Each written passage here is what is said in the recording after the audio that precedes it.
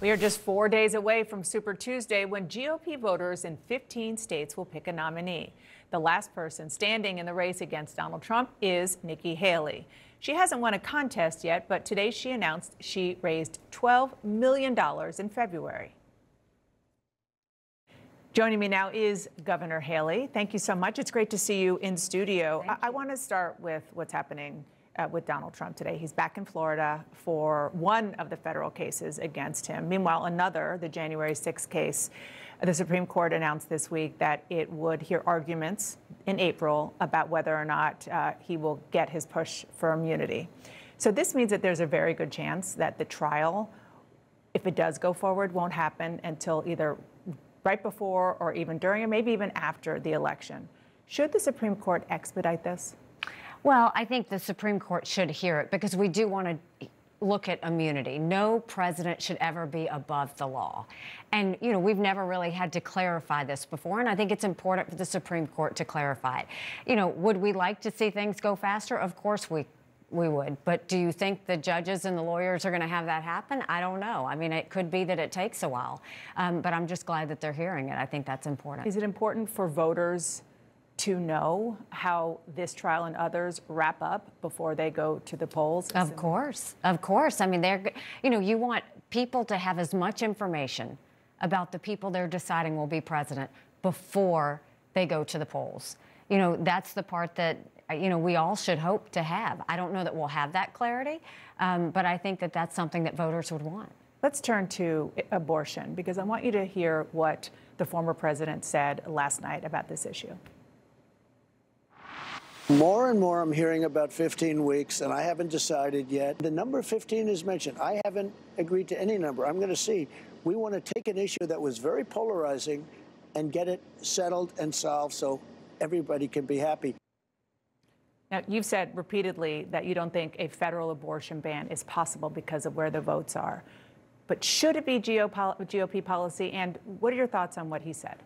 I mean, look, you can put a number on it, but I think that's the problem. That's the problem because all that does is divide people. It demonizes the issue. It gets people's backs up. That's the wrong way to look at how do you save as many babies as possible and support as many moms as possible. The only thing we should be talking about is consensus, is what can 60 members of the Senate agree on. Is that 15 weeks? I don't think it's 15 weeks.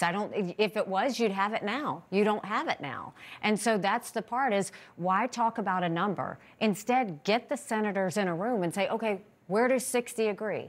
That's the way we need to do it. In order to find that consensus, the focus needs to be banning late-term abortions, encouraging adoptions, making sure doctors and nurses who don't believe in abortion shouldn't have to perform them, having contraception be accessible, and making sure no state law says to a woman who's had an abortion that she's going to jail or getting the death penalty. Just start there. The fellas just don't know how to talk about this. They've got to humanize this issue and stop demonizing it. This isn't about a number.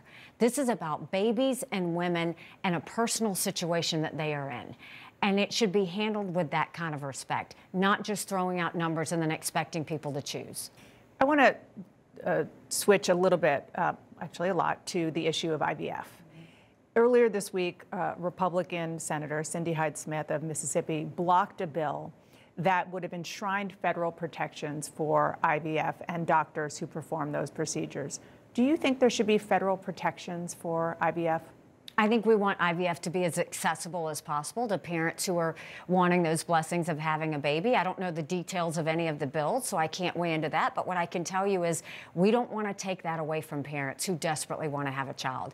Michael and I got our children from fertility processes. We need to make sure that those are available, that they're protected, that it's personal, and that the whole situation is dealt with respect. Yeah, and I think a lot of people, I mean, you say that you support IVF. I think at this point, most people are saying they support IVF.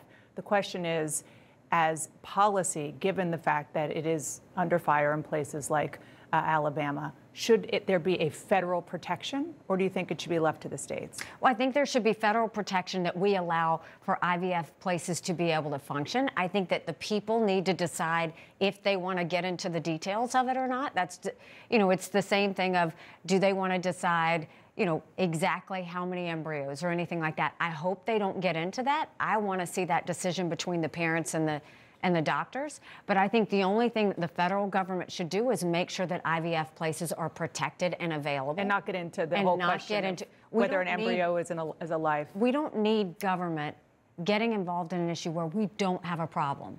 We don't have a problem with IVF facilities. If you have a certain case, let that case play out the way it's supposed to, but don't create issues. And that's what I feel like's happened with this IVF. I want to ask about some of your criticism of your opponent, Donald Trump. It really does get more pointed every day. You've called him recently unhinged, obsessed with himself, weak in the knees when it comes to Russia, and a lot more. But, you know, I've been thinking about covering you daily since you announced you were running for president. This is different from where it was at the beginning. And you sidestepped for many months, much to the chagrin of some of your former opponents like Chris Christie and Asa Hutchinson, who argued if you're going to go after the front runner, you got to go after him head on. Do you have any regrets about not doing what you're doing now earlier? Not at all. I defeated a dozen of the fellas because I focused on each one and every one of them getting out. The last one was always going to be Donald Trump. The goal was always to get this one-on-one with Trump. What you're hearing me say now is a contrast. That's what people want. They want to know the differences. What I am saying is that I am not anti-Trump. I am for America and the direction America can go. And what I am saying is, if you look at the Republican Party, I believe in fiscal discipline. I believe in smaller government. I believe we need to stop the wasteful spending. Donald Trump didn't shrink government, he grew government. He put us $8 trillion in debt in just 4 years, more than any other president. He is not talking about fiscal discipline or debt. I believe national security is about peace through strength. Donald Trump is talking about holding hands with Putin as he invades our allies. He's talking about isolationism. I don't believe in that. I believe that we should have a country where the American dream is possible and that we don't have this tent of anger and division. Joe Biden and Donald Trump have both led into that. I'm trying to take us in a new direction. You say that you're not anti-Trump. The 40% of the vote that you got in your home state of South Carolina, 40% of those voters, according to our exit polls, said that they were voting against Trump and not necessarily for you. 60% said that they were voting for you, almost 60%. But what does that say to you, that 40% of your voters were going to the polls to vote for you to vote against Trump? I mean, I think primaries are about options. And, you know, we had a couple of thousand people we had in Virginia yesterday, and you have people saying, thank you for giving me someone to vote for.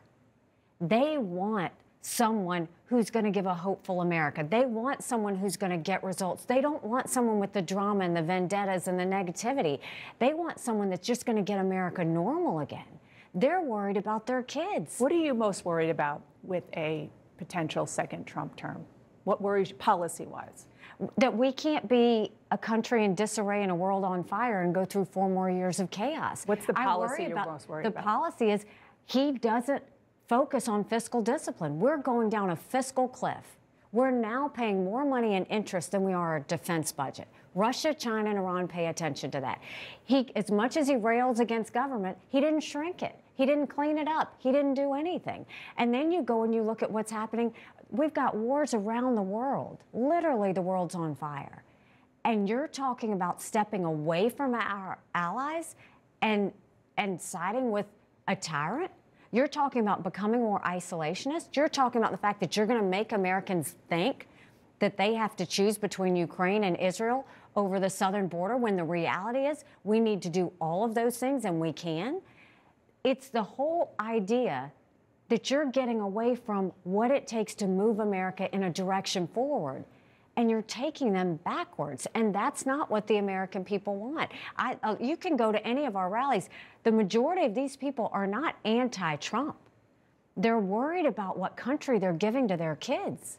They're worried about how their kids are going to feel. They see the anxiety, stress, and depression their kids have because the kids don't feel anything hopeful because of what they hear and see. And that's what we're trying to give them something different for.